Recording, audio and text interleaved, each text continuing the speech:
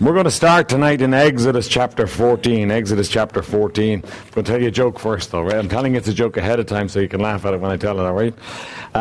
1 week after moving into his first apartment, Ed called his mother to complain about his neighbours. One woman cries all day long. Another lies in bed moaning. And then there's the guy who keeps banging his head against the wall. Well, you better keep away from them, Mom said. And he said, oh, I do. I stay inside all day long playing my tuba. He was the problem. He was actually playing his tuba all day long. So one woman was crying all day. One woman was lying in bed moaning, and the other guy kept banging his head. Now, sometimes we are complaining and moaning when we're really the problem. We're complaining. We're actually the problem. We're actually the issue.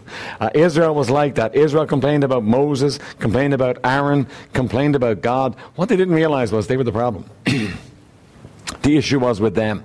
That they had a problem. They had an issue, all right? So we need to be careful in this area of moaning and complaining. We're very good at it. But, you know, it's something that God absolutely hates. Now, we're going to do a whistle-stop Bible study over several passages tonight, and then we're going to draw some conclusions, and then we're going to be done, all right? But what I want you to catch is, I want you to catch how easily they fall into it and how God responds to it. God does not treat their moaning as something, oh, bless their hearts. When they're moaning and complaining, God gets upset. God's going to kill people on the head of it in the passages we're going to read. And we think very little of moaning and complaining, and yet, you know what? God doesn't see it the way we do. All right, let's have a word of prayer, and then we'll begin to look. Father, would you bless as we look to your word tonight? Help us, Lord. We need your hand upon us. We need you to help us to actually see your heart as far as complaining and moaning. And Lord, we need to be helped as far as avoiding it too. Lord, would you bless in Jesus' name? Amen. Exodus 14, 11 and 12. Now, we've already covered this passage, but we're just going to catch it again because it's the first time we find them doing this. Exodus chapter 14. And we're looking at 11 and 12. Right. Now, let me just, I'll bring you up to speed rather than reading the whole passage in each of these ones. We're going to look. What's happening here is they've left, they've had the Passover, the firstborn in Egypt have all died, they've left, and now as they're on their way and they're caught up in the wilderness, Pharaoh and all his army are coming up hard after them, ready to kill them. And see what they say. And they said unto Moses in verse 11, because there were no graves in Egypt, hast thou taken us away to die in this wilderness? Wherefore hast thou dealt thus with us? Is not this the word that we did tell thee in Egypt, saying, let us alone that we may serve the Egyptians? For it had been better for us to serve the Egyptians than that we should die in the wilderness. So they've seen the plagues. They've seen God turn Pharaoh and his nation upside down. And at the first sign of danger, they start complaining. We were better off back there in slavery. All right. Exodus chapter 15. They're at it again. God opens the Red Sea, lets them pass through the Red Sea. And in Exodus chapter 15, they don't have any water. So 15 verse 22. So Moses brought Israel from the Red Sea, and they went out into the wilderness of Shur, and they went 3 days in the wilderness and found no water. And when they came to Marah, they could not drink of the waters of Marah, for they were bitter. Therefore the name of it was called Marah. And the people murmured against Moses, saying, what shall we drink? And he cried unto the Lord, and the Lord showed him a tree, which when he had cast into the waters were made sweet. And there he made for them a statute and an ordinance, and there he proved them. Right.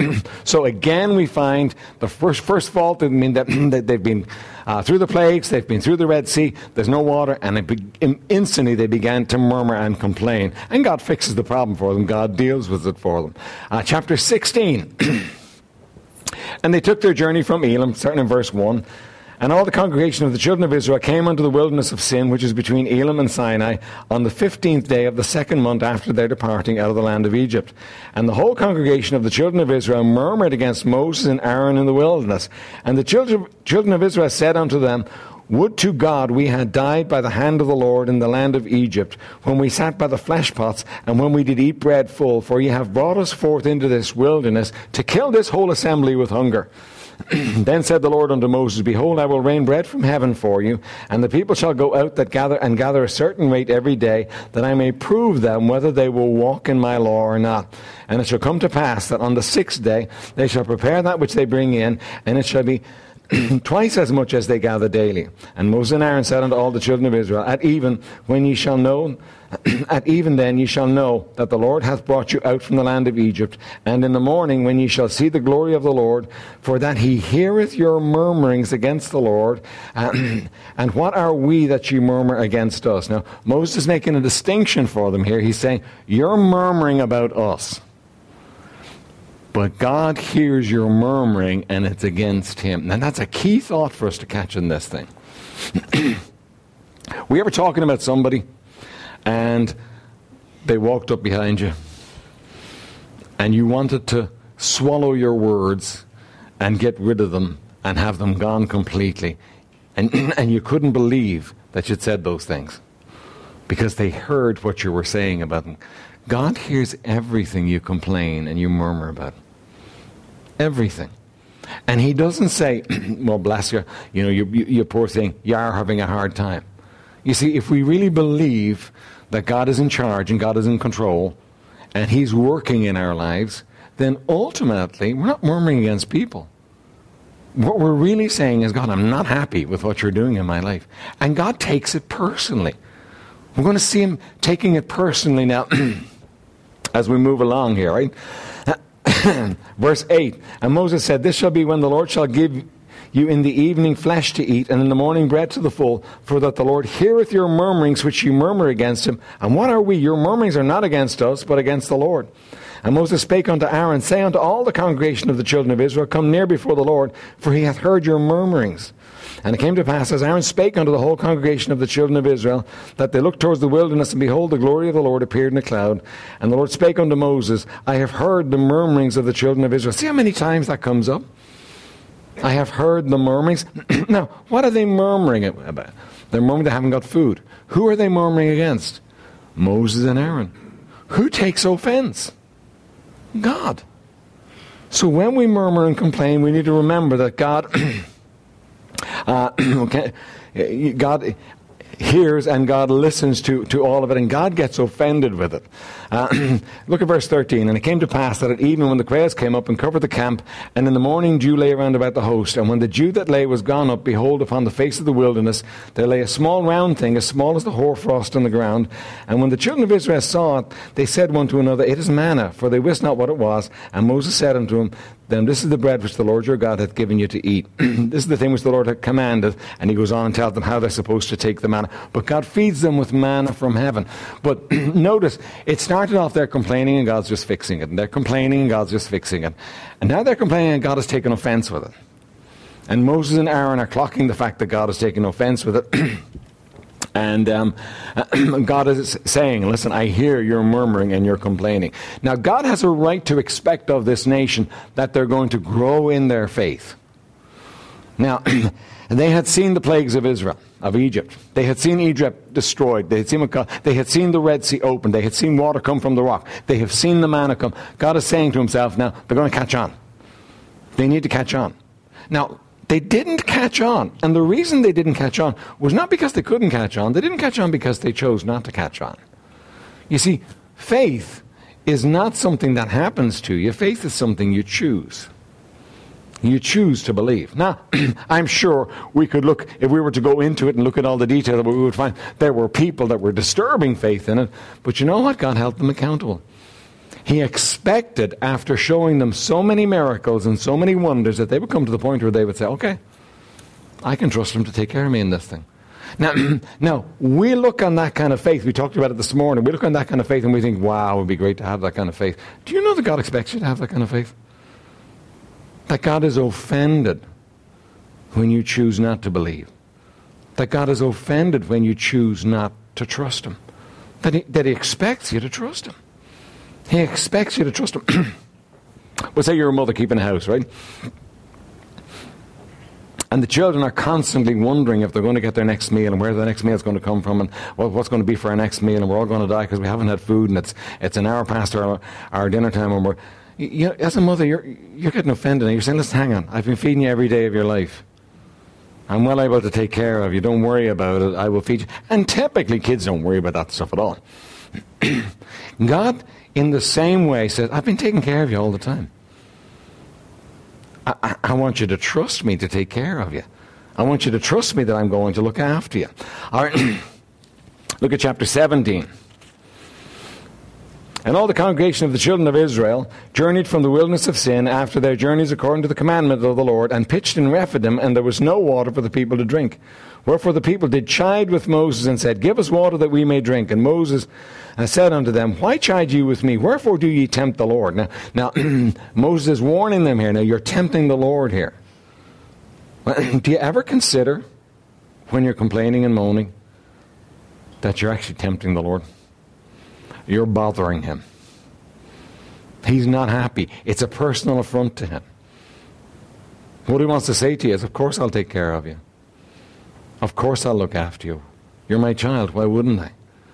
And when we're moaning and complaining, we're tempting him. And the Lord and the people thirsted there for water, and the people murmured against Moses and said, Wherefore is this that thou hast brought us up out of Egypt to kill us and our children and our cattle with thirst?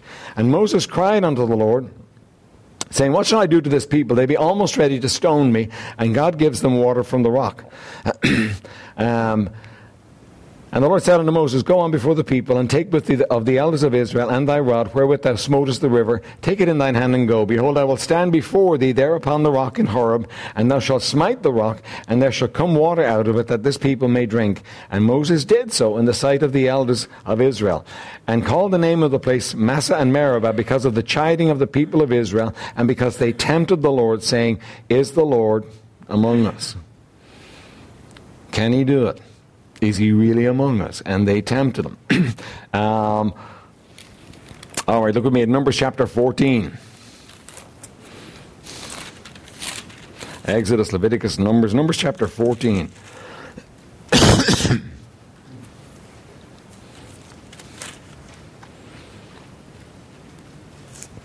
Numbers 14 and verse 2. Now, Numbers chapter 14 is dealing with, in Numbers chapter 12 and 13, the spies have gone out to spy the land, and they have looked at the land, and it's a glorious land, and it's got everything you could possibly want to live in that land, right? But they come back. 10 of the spies bring back a bad report. They come back and they say, listen, it's a great land, everything we want is there, but there's giants in the land, there's no way we could take it. There's no way we could take that land. So in chapter 14, the people respond to the 10 spies. By the way, this is not our point tonight, but do you know that your response to God affects other people?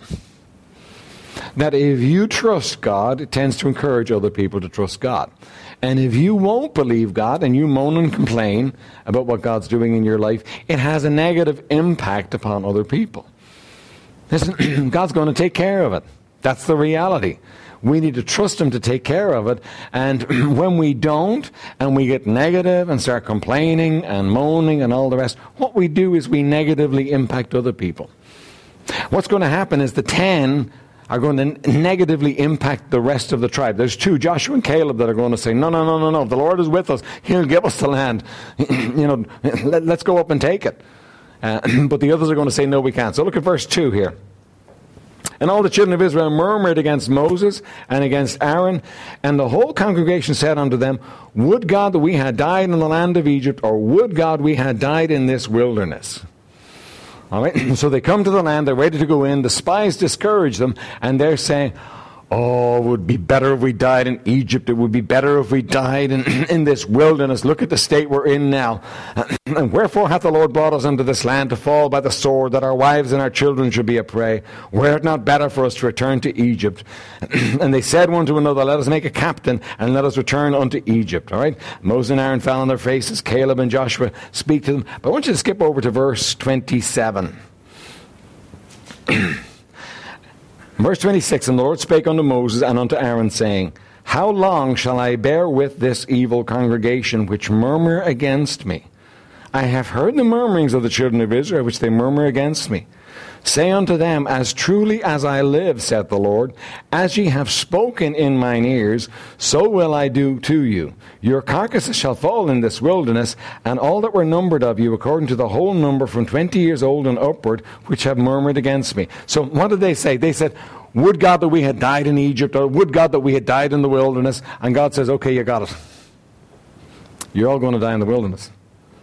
And that generation died in the wilderness. Now, why did they die in the wilderness?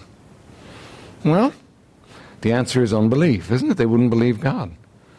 What was the manifestation of their unbelief? Murmuring and complaining. When you don't trust God, you murmur and complain.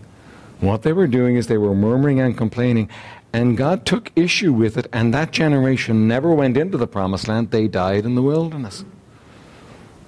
They died in the wilderness because they murmured and complained. This is serious stuff with God. That's the point I'm trying to get across to us here. It's a serious issue with God that we don't murmur and complain. It's a serious issue with God that we trust Him. Even in hard times. You know, some of these things are hard. I mean, if you've got 2.5 million people and you've got no water, you are on your way out rapidly. But they had seen enough that God expected them to believe that He would take care of them somehow. You got 2.5 million people and you got no food for them. You know, that's pretty serious stuff too.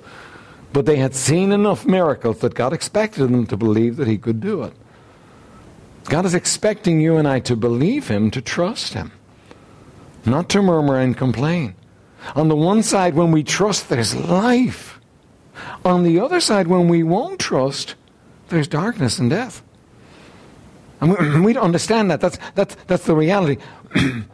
God wants us in that place of sweet trust. But we've got to make a choice. Because if we choose to complain and moan and murmur, what we're doing is we're not choosing that place of trust. Okay, chapter 16. Now, chapter 16 is dealing with the rebellion of Korah. And the rebellion of Korah was Korah and 250 of the guys got together and they said, hey, Moses, you think you're big stuff. You think you're the man. Well, we're all God's children. And why do you make yourself such a big shot? Why are you taking so much on yourself? And Moses says, okay, well, let's let the Lord sort this out. And so the Lord does sort it out. And Korah and the princes that were with them, they're all swallowed up in the earth. They're gone. But watch what happens in chapter 16, verse 41.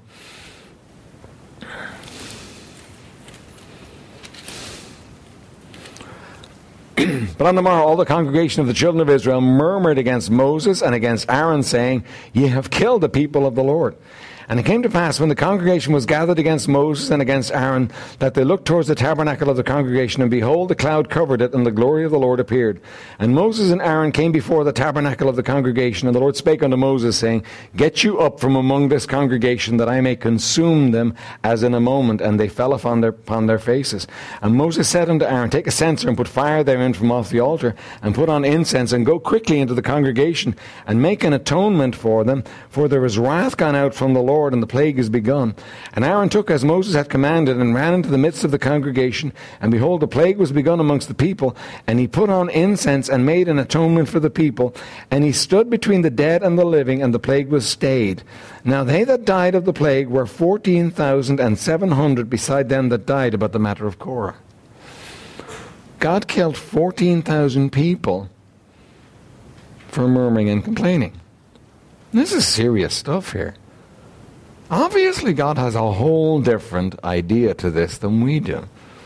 Obviously, God has a whole different idea as far as us believing Him than we do. All right, then 17 verse 1, and this is our last passage. We're done with this, right? We do have some other passages to look at. There are other passages, by the way, but we won't look at all of them. And the Lord spake unto Moses, saying, Speak unto the children of Israel, and take every one of them a rod, and take of every one of them a rod according to the house of their fathers, of their princes, and according to the house of their fathers 12 rods. Write thou every man's name upon his rod, and thou shalt write Aaron's name upon the rod of Levi. For 1 rod shall be for the head of the house of their fathers, and thou shalt lay up against them in the tabernacle and the congregation before the testimony, where I will meet with you. And it shall come to pass that the man's rod whom I shall choose shall blossom, and I will make to cease from me the murmurings of the children of Israel, whereby they murmur against you. So God says, I'm going to deal with the situation now. I'm going to have a test. I want everybody to give me a rod, put the rod in the tabernacle, and I'm going to cause one of the rods, one of the sticks, to blossom. Right? And that's going to show whom it is that I've chosen as my leader. And Moses spake unto the children of Israel, and every one of their princes gave him a rod apiece, for each prince one according to their father's houses, even 12 rods, and the rod of Aaron was among their rods. And Moses laid up the rods before the Lord in the tabernacle of the witness. And it came to pass that on the morrow Moses went into the tabernacle of witness, and behold, the rod of Aaron for the house of Levi was budded, and brought forth buds, and bloomed blossoms, and yielded almonds. And Moses brought out all the rods from before the Lord unto the children of Israel, and they looked and took every man his rod. And the Lord said unto Moses, Bring Aaron's rod again before the testimony, to be kept for a token against the rebels, that thou shalt quite take away their murmurings from me, that they die not. And Moses did so, and as the Lord commanded him, so did he. And the children of Israel spake unto Moses, saying, Behold, we die, we perish, we all perish. Whosoever cometh anything near unto the tabernacle of the Lord shall die. Shall we be consumed with dying? And what God is trying to do, God is trying to settle the issue of the murmuring and the complaining. Right? Now, okay, let's come back to the here and now. So we're looking at Israel murmur and complain, and God deals with them. What about us, though? What about us when we murmur and complain? What about us when we complain about our situation? We complain about the people around us. We complain about our finances. We complain about all those things. And we get to the place of murmuring and complaining, and we're unhappy about them. Is that a serious thing with God? Is God as much alive in your life as he is in Israel's life? Remember one of the things they said, is the Lord amongst us? Isn't that what we do when we complain? We say, is the Lord amongst us? Does anything happen in your life that God has not put into your life? Ever? Does anything happen in your life that God is not responsible for ultimately? Never. So if everything that happens in my life God is responsible for, then dare I lightly murmur and complain about those things? Let me encourage you here. Don't respond with a complaining heart. Don't respond. You may, at this point in your life, think it's fine, but it's not. Philippians 2 verse 14 and 15 says, Do all things without complaining and disputing, that you may be blameless and harmless, the children of God without fault in the midst of a crooked and perverse generation. Do all things without murmurings, without complaining and disputing, to show yourself to be the children of God. You're not supposed to complain and to murmur. I think amongst Christians it's one of the easiest things for us to get into. It's one of the easiest things for us to get into, that we complain and we crib and we crab about all the things that are not right in our lives, and all the things that are not right with the people around us, and all the things that are not right with the job, and all the things that are not right with the church. And, we can complain like the best of them. And God hears it. And he's not happy. Now, understand what causes a complaining heart. First thing is unbelief. You're not seeing God working in the circumstances of your life. I may not like the circumstances of my life. I may not think they're the best thing as far as I'm concerned. But you know what? Obviously God does, because he did it. Now, I need to wrap my head around that and understand, God is working in my life. He is doing things in my life. And when I understand that God is working in my life, it changes what he's doing. It's not just this dreadful, unfair imposition on me. It's my Heavenly Father working in my life. There's a great passage in Psalm 78. We're not going to read it for time's sake. It talks about the children of Israel and their unbelief and their complaining and their moaning. And in verse 41, it says this. It says, they believed not God. Let me read this for you. You don't need to look it up, but I'll find it for you, right? Verse 41 says, Yea, they turned back and tempted God and limited the Holy One of Israel. Now, that's a powerful, far-reaching verse. They limited the Holy One of Israel. How did they limit him? Well, they never got to see the Promised Land. God had a plan for them. God had a plan for them to go into the Promised Land. He had a plan for them to enjoy all the blessings of the Promised Land. He had a plan for them to have houses they never made, vineyards they never planted, olive trees that they never planted. He had a plan for them to have all those things. He had a plan for them to go to the land of milk and honey. They wouldn't believe him, and they limited him. They never saw it. Now, do you think it's possible that you and I could limit God's plan for our lives by refusing to believe him? And the refusing to believe him gets manifested in murmuring and complaining. We're not happy with this. We're not happy with this circumstance. We're not happy with that situation. We're not happy with the other. And our murmuring and complaining, God takes offense with, and we limit what God can do in our lives. I mean, that is an amazing verse. How do you limit omnipotence? By not believing him. By not trusting him. When you trust him to do what he said he will do in your life, you're on good ground. And when you don't, and when you complain, and when you murmur, you know what? You're putting yourself in a bad place. Because God wants to take care of you, and he will, if you trust him. If you depend upon him. So the first issue is unbelief. The next time you complain, just stop and remember that you are the problem. You're expressing unbelief in the goodness of God or in the ability of God to take care of you. That's a hard one to bite the bullet on, but we need to bite the bullet on that. You know, if we had talked to those people of Israel and you know, asked them why were they complaining, they would say, well, what do you expect us to do? There's no water. We have reason. There's no food. What do you expect us to do? And if I ask you why you're complaining in a moment, you're going to say, well, what do you expect me to do? I got this issue and this problem. How am I supposed to get over it? No, the heart of your unbelief, the heart of your murmuring and your complaining, God says is unbelief. You're not trusting him. He's at work in your life. He wants you to trust him. Second thing is self-centeredness. Uppermost in the minds of the Israelites wasn't how to please God, but what shall we eat and what shall we drink? All they could see was their needs right then and there. Then they were not being met. All they could think was about themselves. Their complaints were clearly caused by self-centeredness. All they were thinking about was themselves. And you know what? When we get to murmuring and complaining, that's all we think about. By the way, it's amazing when you're moaning and complaining and murmuring how the people around you notice. They notice how self-centered you're being. They notice how it's all about you. You're the only issue and you're the only thing that matters in the situation. They notice that. They can see that. You may not think they do. You may think you're perfectly justified in your complaining and in your moan, but they understand, you know what, listen, this person is just being totally selfish. Remember the song we teach the kids, how to have joy, J-O-Y. Jesus first, others second, and you last. And it works. When you get it back to front and you go you first, you're never going to have joy in your life. But when you put Jesus first and you put others second and you put you last, you can have joy in your life. You can actually be happy, but you'll never be happy as long as you're focusing on, I'm not getting what I want, and you're complaining and you're murmuring and you're giving out about it. No, and listen, what you're in is you're in unbelief and God's not happy. And that's a bad place to be.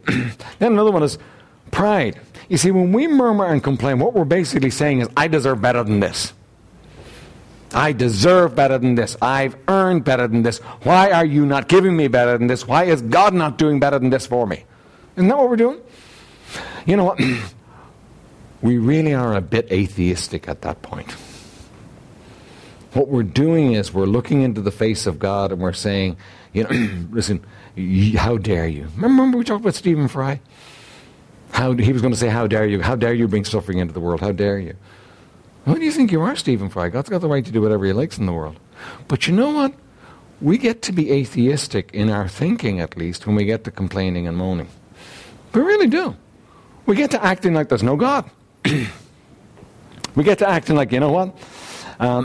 There's no God out there at all, and it's all about me, and he needs to come to the party and get these things straightened out for me. Now, typically we don't do a Stephen Fry and say, how dare you, God? But we'll be saying, how dare you, somebody else? How dare this person do this in my life? How dare this situation be in my life?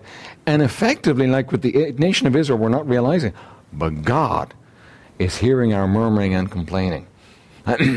Don't allow yourself to get prideful and to demand more than you deserve, because if God were to deal with any one of us on what we deserve, you know what? You know what we'd get? Hell. Because that's what we really deserve. And when you get over the fact that you got all these things that you deserve, and you begin to realize, you know what? God's given me far more than I deserve. It really helps you with your murmuring and complaining. Then you need to accept the cure for a complaining heart. This was helpful to me. Somebody said, you really don't want to be a complainer. 80% of the people that you tell about your complaints and your problems don't care. And the other 20% are glad that you have them. So you don't want to be a complaining and moaning. That's not the way to be. Understand this. God hears your complaints. Nobody else is going to come to your party. But God is listening all the time. He hears your complaints and your moaning. Now, what do you think God thinks when he hears you complaining and moaning? Do you think he thinks, poor you? Oh, you have such a hard time. How did these things happen in your life? How come people are being so mean to you? Do you really think he thinks that? Do you think it slipped through his hands and he doesn't know what's going on in your life? Or do you think God thinks, hang on a minute, I gave you this, and I gave you this, and I gave you this, and I gave you this, and I gave you this, and you're still complaining? You're still not happy? If I see fit to bring this into your life, can't you accept it from me? Can't you understand? You see, we need to remember that God hears everything. Our murmuring and complaining. The terrible thing about God is he hears what's in your heart. I have to sometimes confess, Lord, that was a wrong way to think. Lord, forgive me. You've got to confess what's going on, because God knows. God has blessed each person in this room beyond anything that we deserve. We need to recognize we don't have any right to complain and to moan. Then second, you need to repent of your improper complaining. Now, why do you repent of something? Because you see it as sin. You see it as being wrong. And repent of it. Lord, forgive me. It was wrong. It was not what you want. Forgive me. You come down on God's side of the issue and you say, Lord, this is wrong. I don't want to do this. You need to repent of it. You're never going to get everything, all the situations in your life sorted out. That's just not going to happen. Well, some people say, well, I just believe in speaking my mind. Well, everything that goes through your mind doesn't need to be spoken. And it really doesn't. You should put a stop on your mouth sometimes. And not say, and by the way, if the thought is sin, for you to speak, it's only deepening the problem. So don't do that one. Don't speak your mind on those things. And then you need to put your faith in God. Unbelief is the one cause of a complaining heart. It really is. If you think about it, you say, well, hang on a minute, don't you know my situation? My situation is this, and it's just not fair. Well, didn't God put that situation in your life? Didn't God see fit to bring that situation in your life? Doesn't he love you? Doesn't he want to bless you in your life? So when you're complaining and you're moaning about what God's done in your life, really what you're saying is, I don't see you in this. That's unbelief. When you come to the place where you say, Lord, this hurts, but Lord, I'm accepting it from your hand, you know what? Everything changes in your life. Something else. Practice contentment. Now, you know what? We are a generation that has more than any generation before us anywhere have ever had. You could have been a king of Ireland a few hundred years ago. And here's how you would have lived. You would have lived in a cold castle. You wouldn't have had a hot running shower. You wouldn't have had a light you could switch on. You would have lived cold and damp and died by the time you're about 50, even though you're the king. But you know what? You and I live in mansions. We got heat. We can't imagine what it's like. We get cold. We get so miserable because we're so blessed. We've got heat. We've got hot running showers. We've got food. Our biggest problem with food is how not to eat so much of it. That's not been a problem for most of the generations, and it's not a problem for most of the people in the world today. We are blessed beyond measure. We, of all people, should be content, but we're the least content. And we need to practice contentment. Now, contentment is, I have enough. If I never have more, I have enough. It's enough. I'm satisfied with what I have today. I have enough. Now, it may not be all you want. It may not be all God's going to give you. But it's enough today. Today I have enough. Let me read you some verses. Philippians 4:11, I have learned in whatsoever state I am therewith to be content. Paul learned to be content. By the way, when he wrote that, he was in prison. I have learned in whatsoever state I am therewith to be content. 1 Timothy 6 verse 6 says, now godliness with contentment is great gain. Now think about that. The world in that passage thinks money is great gain. But no, godliness with contentment is great gain. And you say, well, I will be content once I have some more. That's the problem. We always want more. We always think we deserve more, and we want more, and we're pushing for more, and there's something else. There's nothing else. God may give you plenty more. But you know what? If you can't be content with what you have today, you won't be content with that. You're not going to come to a day where you have enough to be content. That's not the way it works. Contentment is being content with what you have. Hebrews 13:5 says, let your conduct be without covetousness. Be content with such things as ye have. For he himself has said, I will never leave you nor forsake you. Now that's a powerful verse. What it's saying is that, listen, I want you to be content. Don't be covetous. Be content with such things that you have, because you have me. That's what he's saying to you. Now, do you have God in your life tonight? If you have God in your life tonight, what are you complaining about? What more could you have? Now, if you don't have God in your life tonight, listen, you have something to, you have a lack. But if you have God in your life, he says, I'm sufficient for you. I'll take care of you. I am enough for you. Don't let yourself get in the place where that becomes little and you're looking for more. And then finally, practice thankfulness. I keep telling you to do this one. List the things you've got to be thankful for. I mean, you can come tonight and you can say, well, you know what, this is the thing I've got a problem with. This is an issue. And how can I be happy with this issue in my life? Well, here's how you'll be happy.